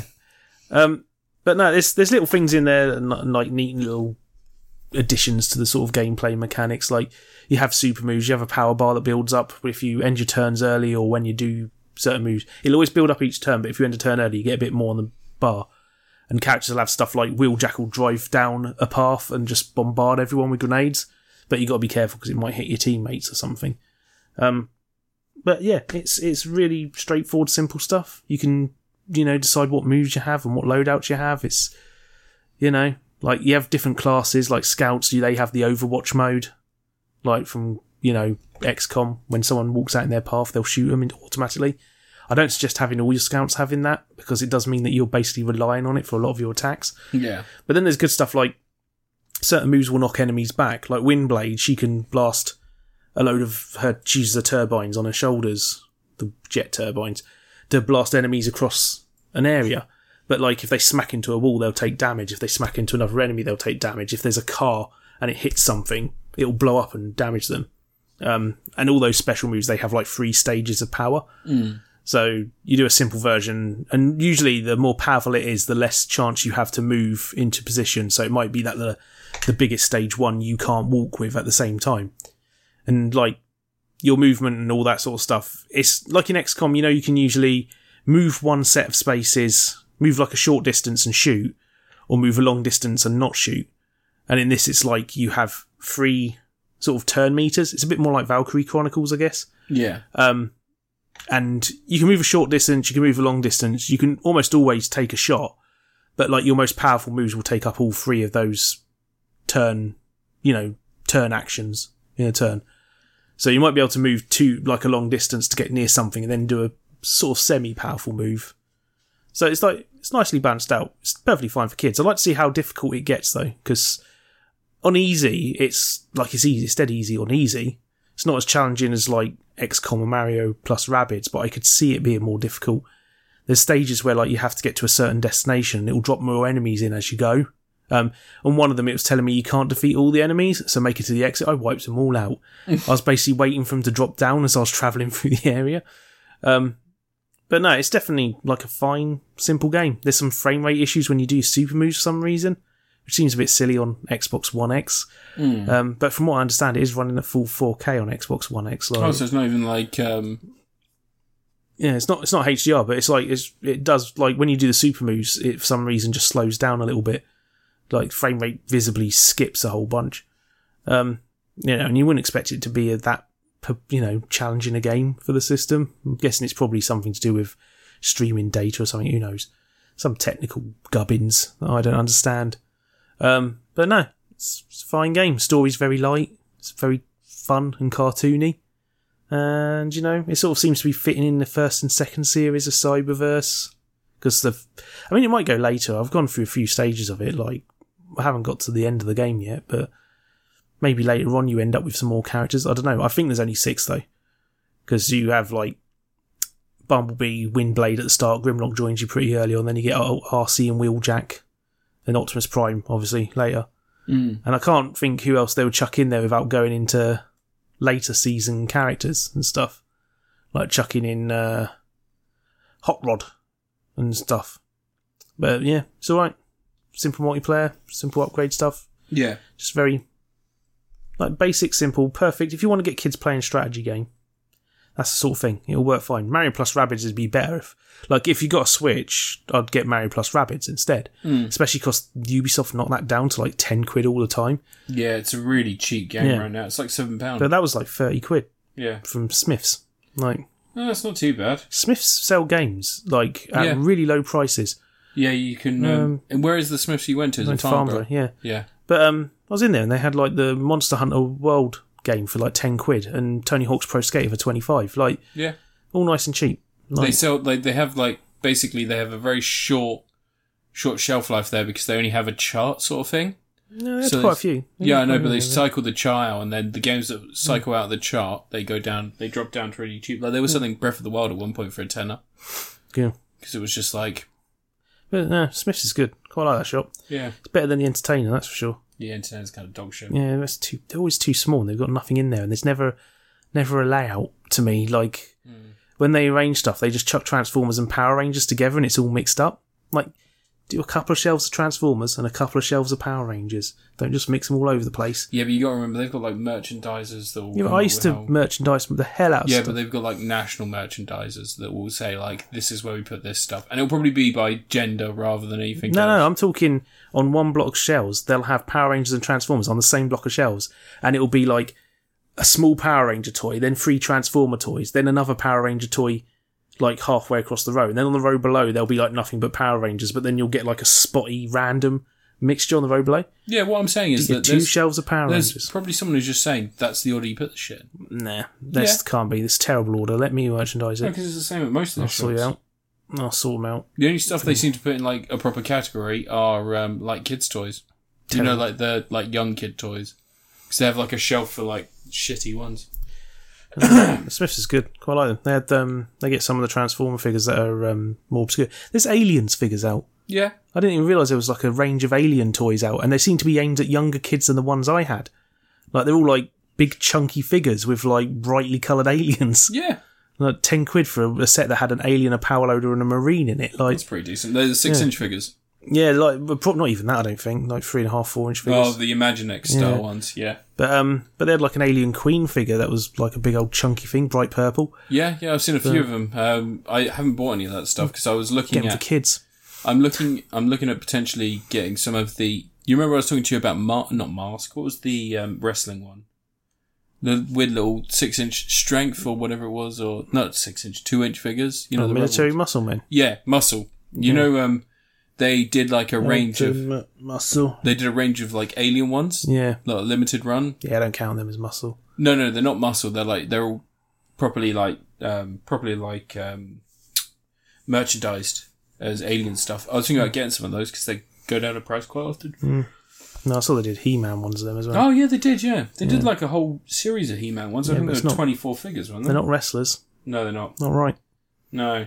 Well, muscle weren't a big thing in the UK anyway, were they? No, but when I was a kid, they were big. Really? Yeah, when I was a kid, they were all over the place. Before Monster in My Pocket, that was the collectible rubber figure. Monster in My Pocket. Yeah, Muscle predates Monster in My Pocket by 10 years. Yeah, I know. But Monster in My Pocket made deals with cereal companies, and they got everywhere. Yeah, but Muscle was like, I remember when I was a kid, because they're all just like these beige little rubber figures, and you'd find them lying around streets all over the place because kids would just drop them and leave. Yeah, I remember them. Because they're only like, what, 20p a go? We had no idea because they were called military muscle men here. They were named after, they were supposed to be like action heroes and all this sort of stuff. They weren't wrestlers as far as the merchandising and the like promotion went. But they were the same figures. Yeah, same figures in Japan. Oh. But the wrestlers in Muscle are not like, there's only a handful that look like wrestlers. Huh. half of them are like friggin' a block of cheese or some shit, or one of them is a friggin' knight like from a chessboard, yeah, or Ramen Man. There's a walrus. Wally Tuskett. I've got a fucking gripe to go through with you. Why don't you buy those awesome? Why don't you buy those awesome fucking Transformers, the food ones, the little ones, the ones that come in like the Gachapon style pods? What? The ones I sent you the link for. Oh, well, bots? No, because I only want one bot, and you're not going to get one in a random assortment. You might do. No. I'll find a package that has the one bot I want in it, and I'll buy that pack. Yeah, and then I'll throw the others away, because I just want Steve from accounting. It's a stapler, isn't it? Yeah. Yeah. Then he's called Steve from accounting. Yeah. We'll have a Transformer called Steve. Yeah, it's pretty sweet. All right. Yeah. Your last review? I think so. Yeah. God, yeah. Thank God. Jeez. All right. I played a video game. Got given a code for a video game. I'm gonna have to keep saying that every time it happens. I got given a code for another game that's kind of like a game that I just reviewed, Blair Witch, but it's not Blair Witch. That's right. It's Amnesia Rebirth. Yeah.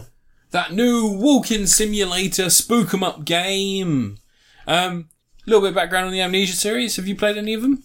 No. You didn't play any of the Amnesia games? What sort of game is it? Alright, I guess not. Racist. I don't do horror games and stuff. So Amnesia The Dark Descent was the first one. It's pretty simple. You're in a place. It turns out you're a writer. There's a bunch of spook 'em ups. You've got to avoid them. You make your way through an environment, solving some puzzles, some limited puzzling elements there. Machine for Pigs was essentially a walking simulator. Is that the one where you have the naked guys walking around? Yeah, I think so. And then this one again, it's not based in modern day. It's based in the past. It's set around. It seems about 1940s, 1950s. You play a woman who is in a plane crash. A group of people survive, including her husband, and you wake up one day and you find that everybody's missing. And you start going to look for them, and you end up travelling and traversing through a cave that at first appears to be just a normal cave, and then it turns out it's something much deeper and much more dark, and then you have to use matches and oil to try and light your way, because if you stay in the dark too long, you start going nuts. You get a lot of hints towards mental illness and such, and there is some documentation that backs that up. But yeah, all in all, it's a game, I guess. I'm not a big fan of walking simulators and this horror style stuff, because it doesn't feel natural to because a lot of the stuff seems scripted, even when it's not scripted. I think that was kind of one of the things that worked in the favour of Resident Evil 7. I know it's a different scale of game, because Amnesia Rebirth, even though it is a fairly high budgeted title, it's still a small team, and it's not really got the capacity that Capcom does, or the production time, I guess. I don't know how long it's been in production. But like Resident Evil 7, when you're in that house, contextually there are several different outcomes to any specific instance of meeting found out character. There's a chainsaw fight in that game. Yeah. Did you not know? No, that's awesome. It's pretty great. Yeah. But there's scenes where you're being chased, and if you say you try and escape by going into a room and hiding in a room, sometimes they'll go through the wall. They'll just chainsaw through the wall and come after you. Cheeky sometimes bits, they'll go through the door, depending on where they are when you get through the door. And sometimes they'll just if you just manage to get out through say a little gap, or you find a way around, they'll just start stomping around after you. It's like a nice little natural context to any response you have to a threat, Whereas in this, it's oh, look, there it is. It's going past. Because you got these weird monstery things. And it's oh, there it is. It's going past. And you just sort of duck, and you're and then it's gone past. Doody Doos is reserved for car wheels. Oh, sorry. Yeah.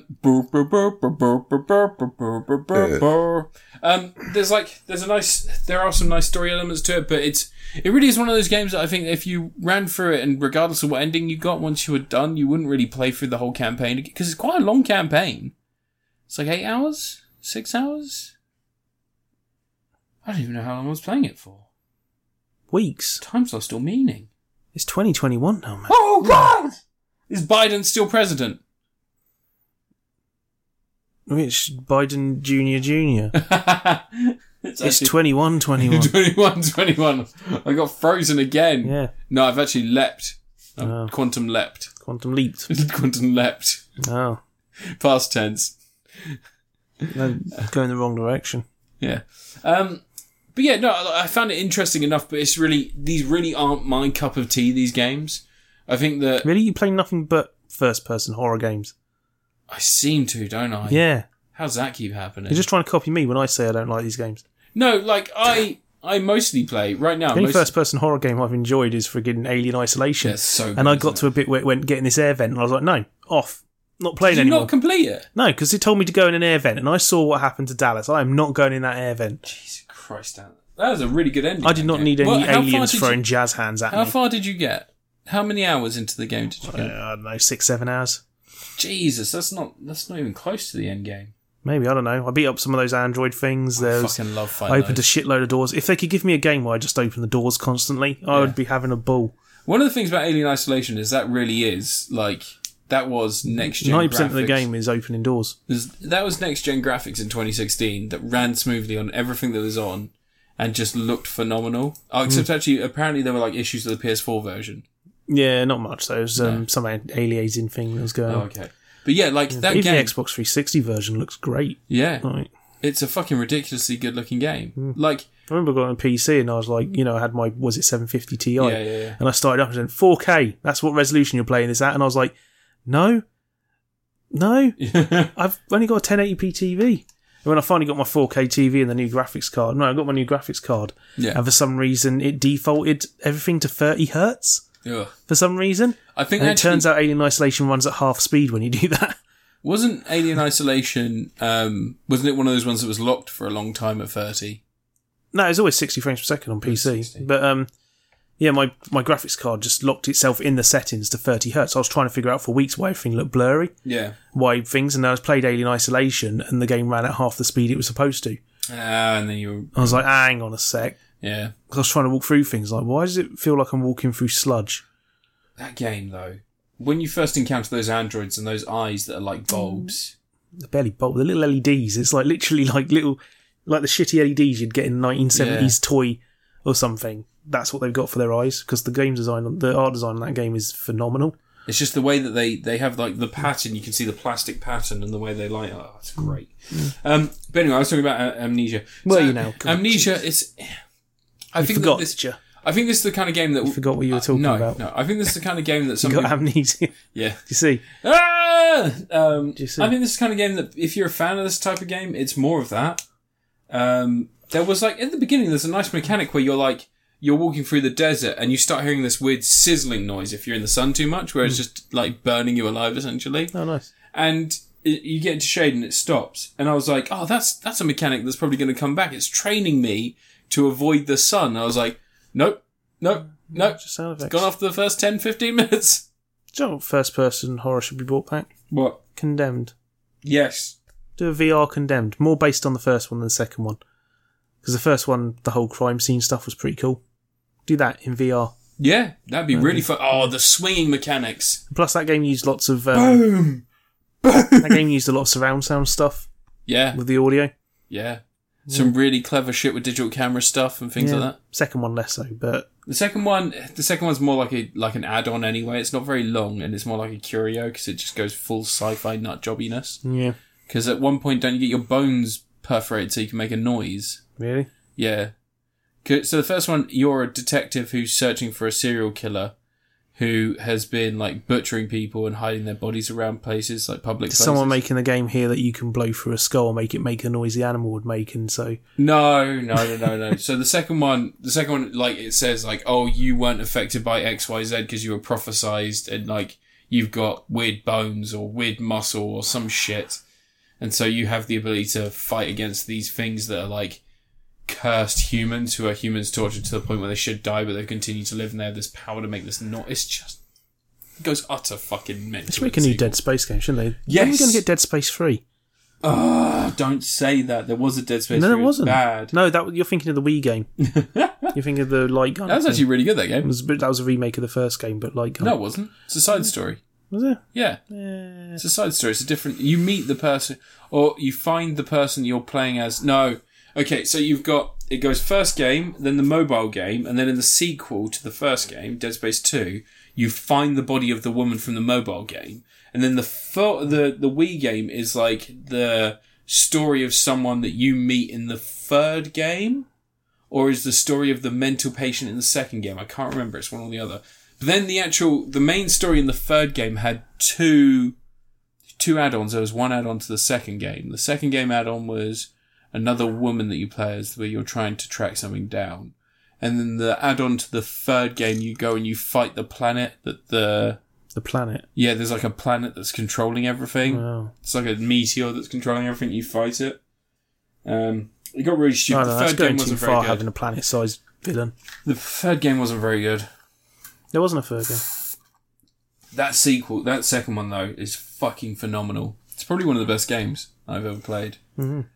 It's that sequence at the beginning where the guy's like, come with me, Isaac, I'll save you, and then immediately gets a fucking knife through the throat. No. And then Isaac's running, and then someone goes, I'm going to let you through, Isaac, but I want you to tell them you did this. And he takes a scalpel and jabs it in his neck, and he's like, ah! Drags it across his throat. It's like, I remember after playing that, I went into school and I was speaking to my friend in school, and I was like, school? Yeah, like 2006. No, it was when I was working at Gala. It was with Tom Brown. No, it must have been school.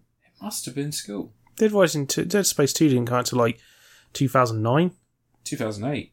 2007? It can't be that early. 2006? The first one only came out when I worked at EA, and that was 2007. So when was I talking to... We worked with Tom Brown together at Gala, didn't we? Possibly.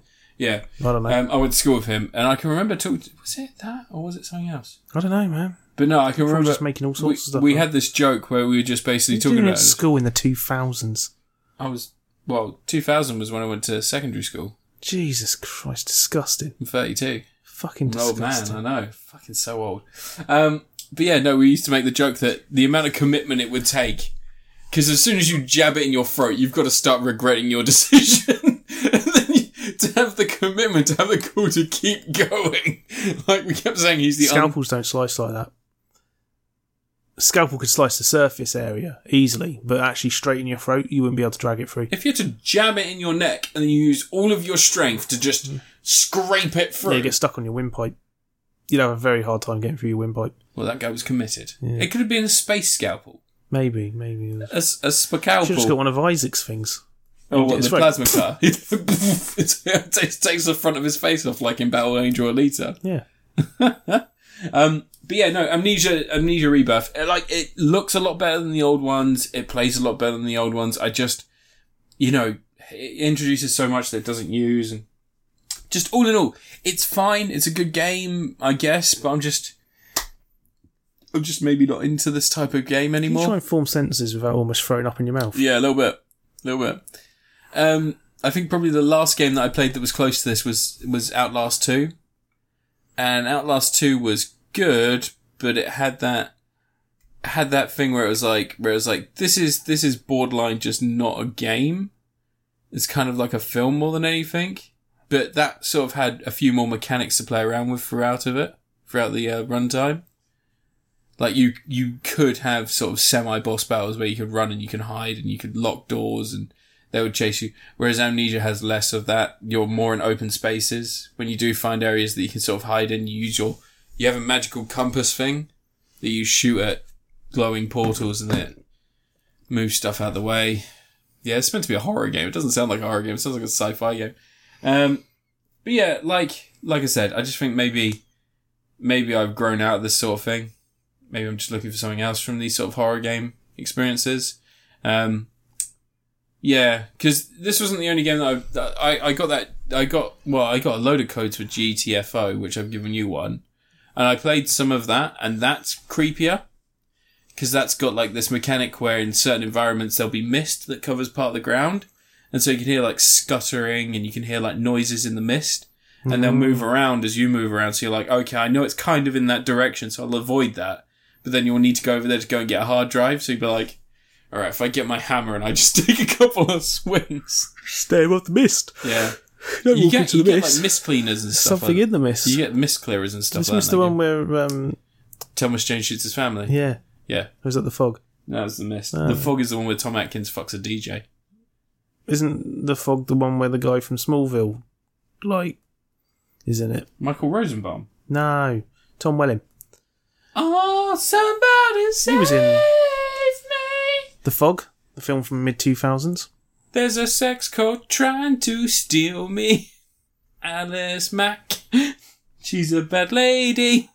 God, that's fucked up, isn't it? Vixen. Yeah. Ugh. But yeah, back to Amnesia the Amnesia Rebirth. I did buy... Stay on subject for 4 seconds, can you? Sorry. Amnesia Rebirth, I played it, I enjoyed it. I enjoyed it enough that I was curious about going back to the other Amnesia games, because I played the first one, I didn't play Machine for Pigs, and there's a third one as well that I didn't know about. And they were all together £2.50 on the eShop on Switch. So I thought, just to give Machine for Pigs a go, £2.50 is not bad at all for all 3 of those games. So I'm going to give those a go and see how I feel about those, see if I can get into those. But yeah, all in all, it's fine. It's just fine. It's not replayable. There's nothing here that seems like it's like, oh, great. I was expecting it to be a bit more interactive. I was expecting to see hints at it being more interactive because the first Amnesia was such a big hint with streamers, and that's such a big industry now. I was expecting to see maybe just a little bit more randomized, something that could just, like an element of danger to the environments that just wasn't really there. Just pretend to be scared when you play it. Yeah. Oh, no! By the time PewDiePie got so scared that he accidentally put on a KKK uniform. Oh, yeah. Yep. Started saying those racial slurs because he got scared. It was a gamer moment. Yeah, like Pro Jared started chatting up little kids because he got scared. Just another gamer moment. Another gamer moment. And that's just a game theory. But yeah, Amnesia Rebirth. If you want to play more Amnesia, this is definitely more Amnesia. I just don't know. Your level of enjoyment is going to very much hinge on your tolerance for how that game was and how this game is. But of course that should go without question when it's a continuation of the series. But yeah, fuck it. I'm going to give it a Sylvester Stallone. Schlocky, but I mean it won an Oscar. For Rambo Last Blood. Yeah. Oh god, that film was bad. Speaking of Rambo Last Blood, is that your last review? No. Alright. God, no, I reviewed that weeks ago. Yeah, you did. It was awful. Yep. No, I got the Criterion Showa Godzilla collection. You did over there. It's fucking massive. I don't know why you're reviewing this as a whole when each of the films has been individually curated and captured to the ultimate quality to make it the best viewing experience possible. Although some of the films they do dip, because I remember I watched a lot of these films because I downloaded the copies because I couldn't afford a £150 Blu-ray box set of Godzilla. Yes, you could. Yeah, I mean I could. I'm too busy buying consoles. I'm too busy buying packs of Teenage Mutant Ninja Turtle that I made all 24 of. Yeah. No, it's a collection by Criterion, and I had to get it because it's the first time the vast majority of these films have been available in the UK since the VHS era. How many films is it again? 15, but it's also got both the Japanese and American versions of the original film and Godzilla vs. King Kong, or King Kong vs. Godzilla. Nice. Although King Kong vs. Godzilla's Japanese version is an older, sort of rougher copy of it, and it's a bonus feature. Yeah. On the last disc, because as far as I'm aware, Universal have a controlling share in King Kong vs. Godzilla. So that's the version outside of Japan that you always get. Yeah. It was also the only Godzilla film other than the original that had been released outside Japan for on DVD in the UK at least. But no, they've done a lovely collection. Most of the discs have 2 or 3 films on them. Yeah. Because there is a period where the Showa films get down to barely an hour, over an hour long. Yeah. So you can fit 3 of them on one disc. And we watched Destroy All Monsters the other day. It's a classic. King Kong vs. Godzilla. I watched that not long ago on DVD in the Blu-ray copy. It looks better, but these aren't some revolutionary remaster. They haven't done full-on dirt cleanup on everything. It's a straight up. They scan the original prints, so it's a new scan. I think they did on the original film. The original film got redone years ago. Criterion and BFI did it, and Criterion re-released it. Because I've watched that original one multiple times. Yeah, it looks fucking I saw some assholes talking about colorising it and saying, "Oh yeah, I want a colorised version of it." Fuck off. Yeah, and people were like, "Yeah, about time they did a colorised Godzilla." No. God, no. They probably want it cropped to widescreen as well, the freaks. No, the original Godzilla's a masterpiece. It is. It genuinely, and it holds up so fucking well today. Yeah, I've still never seen the American version of it. I've only ever watched the Japanese version ever since I was a kid. I've never seen the Raymond Burr version. There's an American version? Yeah, the original Godzilla was released with because, they had... The American one had all that stuff where, it's dubbed, but they also had all the Raymond Burr stuff where he's like some UN reporter guy who's talking about, this monster has appeared outside Tokyo and now it's moving into the area. It's like trashing through the streets and stuff.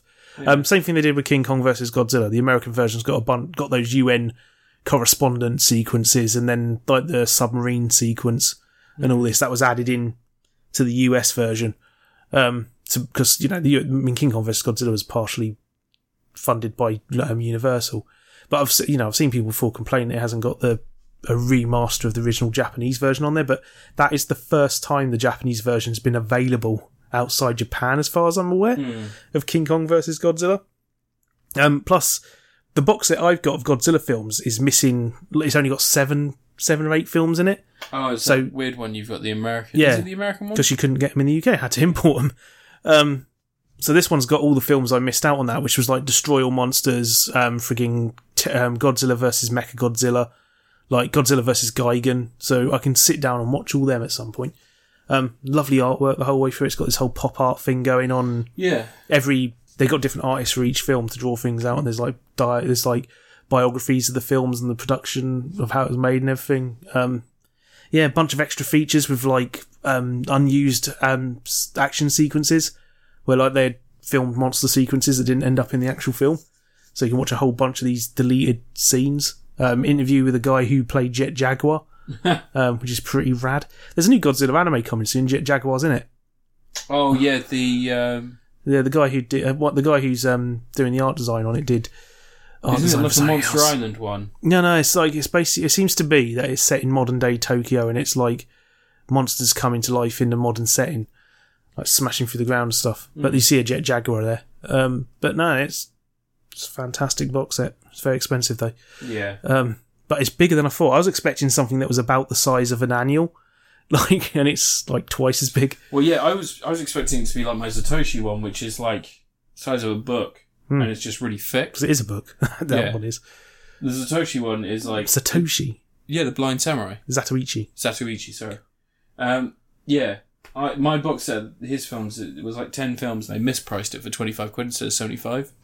So I bought it, and I was like, I'm going to watch all of these. I watched the first 5, and then you get to the 6th one, and the quality dips so much, I was like, I'm done. That's the thing, a lot of older films don't get kept in good quality. Yeah. But Toho did restorations, like... That first film.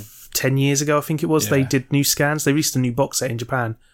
But we never got anything over it. I would love a Heisei era one, but... I think if they're going to do a second box set for Criterion, they would probably roll in the Heisei Millennium era together. Yeah. Because Heisei is probably the strongest part of Godzilla. Like every film in the Heisei era is like a proper good watch, but it's like 7 films. Isn't it like Ghidorah they recently did the same thing for? No, not Ghidorah. Gamera? Arrow Films have released a Gamera box set. Oh, is it Arrow? Yeah, that's like, it's 150 quid for their one, but they've released...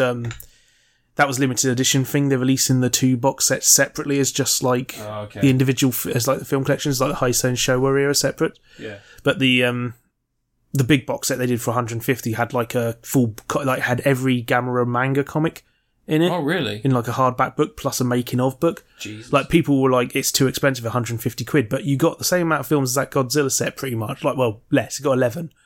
But you got like 2 proper thick hardback books with it. Yeah. Like, I can't complain about that. I mean, this one is a hardback book, but... It's beautiful looking as well. Yeah, and all the art in it is great. Yeah. Love it. Still love the first Godzilla film so fucking much. I was trying to figure out how they were going to store the disc in there, and they're literally, the last part of the book opens up, and there's like 5 discs on one side, 5 discs on the other, 'cause it's like 10 Blu-rays. They all like nicely slotted in, and you always get these people going, oh, it's probably going to scratch it. They're fucking Blu-rays. You can throw a Blu-ray down. You could go to a beach that's just stones, throw a Blu-ray across the beach, pick it up, put it in your PS3, and it'd still work. Yeah, you can fuck them up, but you have to really work on it. Yeah, you can try. It's a lot of effort to mess up a Blu-ray. Yeah. Yeah, not like DVDs where you just look at them funny and they stop working. Or CDs. Yeah, especially later CDs when they were really getting cheap on the production on them. Yeah. But no, it's a lovely set. I don't know, like, if you want to spend 150 quid on a Godzilla set, I do wish they would release them individually. Like, that would be nice if they could just do that. Because I think it's ridiculous that in the UK we haven't had the Showa or Heisei or Millennium films. Like, the only Godzilla film since the VHS era to be released in the UK, other than American ones, so other than the 1998 movie and the two most recent ones, was the original film, King Kong vs. Godzilla. Final Wars got a release in 2004-5, thereabouts, but it was one of those budget label releases that no one noticed, and it just goes one print run and gone. And Shin Godzilla. And I'm amazed Shin Godzilla is actually easily available, because I thought that would turn up and disappear. But it's been around long enough now that they've even put it in a second reprint with a different colour box. Because my one's in a black box, isn't it? My copy of Shin Godzilla. And now it comes in a blue box, because it's just it's got to the point where it's just like regular release. Shin Godzilla's great. Fantastic film. They're calling this the Reiwa era now. Shin Godzilla's the first one, and those 3 animated films are classed as the Reiwa era films. Those 3 animated films are terrible. Boring, utter shite. But yeah, I'd say if you're a real Godzilla fan, you're going to buy it, aren't you? Yeah. Well, I was tempted. I remember we had the discussion like when it was released, 4 or 5 months ago? November 2019 it came out. God. Because I went looking everywhere for it. Yeah, because I said that Amazon had it and I was thinking about buying it. I didn't at the time. I was amazed it got released because not all Criterion stuff gets released here. Criterion like hit and miss as to whether it... Because they've got a whole numbered collection in America. Yeah. How many James Cameron films are in the Criterion collection? 4? Yeah, and Abyss isn't. 2 Michael Bay films. Yeah, and I think there's only 1 James Cameron film in the Criterion collection, but there's 2 Michael Bay films. No, because you've got Terminator 2 and you've got Titanic. I'm pretty sure only Terminator 2's in the Criterion collection. Really? Yeah, I think so. But Abyss isn't available on Blu-ray, is it, apparently? No. Yeah, no, because it's all fucked up rights-wise. Well, it wasn't available on VHS after the first printing for a while. I had that as a kid on VHS. Never liked Abyss. Had that really nice DVD box set. No one likes The Abyss. It's a good film now. It's just when I was a kid, I watched it. It was boring as shit. I always got it mixed up with Sphere. I saw that in cinema. Did you? Yeah. The end where they pray the alien away. Yeah. My brother had the book. My brother, for some reason, really loved it. He got the book and read it and everything. What's? Yeah. I tried reading the book and got bored. That Zatoichi, that box set, I'm going to quickly look it up because it's at my parents'. I'm just going to mumble that away from the camera. I'm just quickly looking up that Zatoichi Blu-ray box set because I left it at my parents' and it's a Criterion one as well. There you go. That's what it looks like. No. Fucking lovely. Yeah. Oh, they've got a Lone Wolf and Cub Criterion collection. Oh. You used to be able to get a really nice DVD box set of that. That was like 20 quid. That had like 6 films in it or something. But anyway. Oh, that's my last review. That's a really nice shit Godzilla thing. Yeah, you're going to stop looking at the internet? No. Oh, for God's sake. It's fucking... Right, well, see you later. Bye. Someone's selling it for £100. Stop. Oh, wait, sorry. Okay. Yep. So that's episode 147 of Critapocalypse. I've been Matt, you've been Anne. And where can they find you? Of course, they can find you LV54 Space Monkey on Twitter. They can also find you on YouTube as Mellow Gaming, the most popular Mellow Gaming channel, and Reacting Sentai Yoppo Ranger. Is that right? Reacting Sentai Yoppo Ranger. Yeah. Did I even pronounce it kind of right? All my videos blocked on there nowadays. Cool. And you can find me at Critapocalypse on YouTube and Twitter. And you looking forward to anything coming up in the next few weeks? One of us is going to get pressured into buying a PS5. I look forward to maybe getting a job one day. Oh, yeah, that's the point. And recently got fired, so if you know anyone looking for any supple prostitutes, he's available. What do you know about my supple mouth? I wasn't talking about your mouth. But, Trump fucks kids. All right. Done. You don't need to attack Trump now. Love you. We're off Trump now. Trump was last year. Boris Johnson fucks kids. Boris Johnson loves to fuck kids. Boris Johnson just makes kids for other people. He likes to fuck kids. Anyway, if you're going to make fun of any politician's kids, you make fun of Jacob Rees-Mogg's kids. Jacob Rees-Mogg loves... What was his kid's called? To fuck kids. One of his kids is called Sextus. Yeah, like, Jacob Rees-Mogg is a different type of human. He's not human. He's a fucking alien. He's such a cunt as well. Like, he is an absolute cunt. He's a freaking, like, Skeksis. He's not like he's just. Actually, I'd give the Skeksis more credit than Jacob. He's just a cunt. He's just like that's the problem. He's not special in any way, shape, or form. He was born into money and then took his dad's lessons of fuck everyone over and ruin their lives to make as much money as possible as like his life goal. And then he acts like he takes his kids to like elocution lessons. They're never going to work. They're never going to work in anything beyond his companies. He tries to bring these archaic fucking rules. There'll be politicians in years. Oh, God. There are 6 of them. Don't fucking say that. Anyway, say goodbye. Bye, everyone. Love you. I'm sorry about the state of the world. We'll clear up eventually. I won't. Not my responsibility.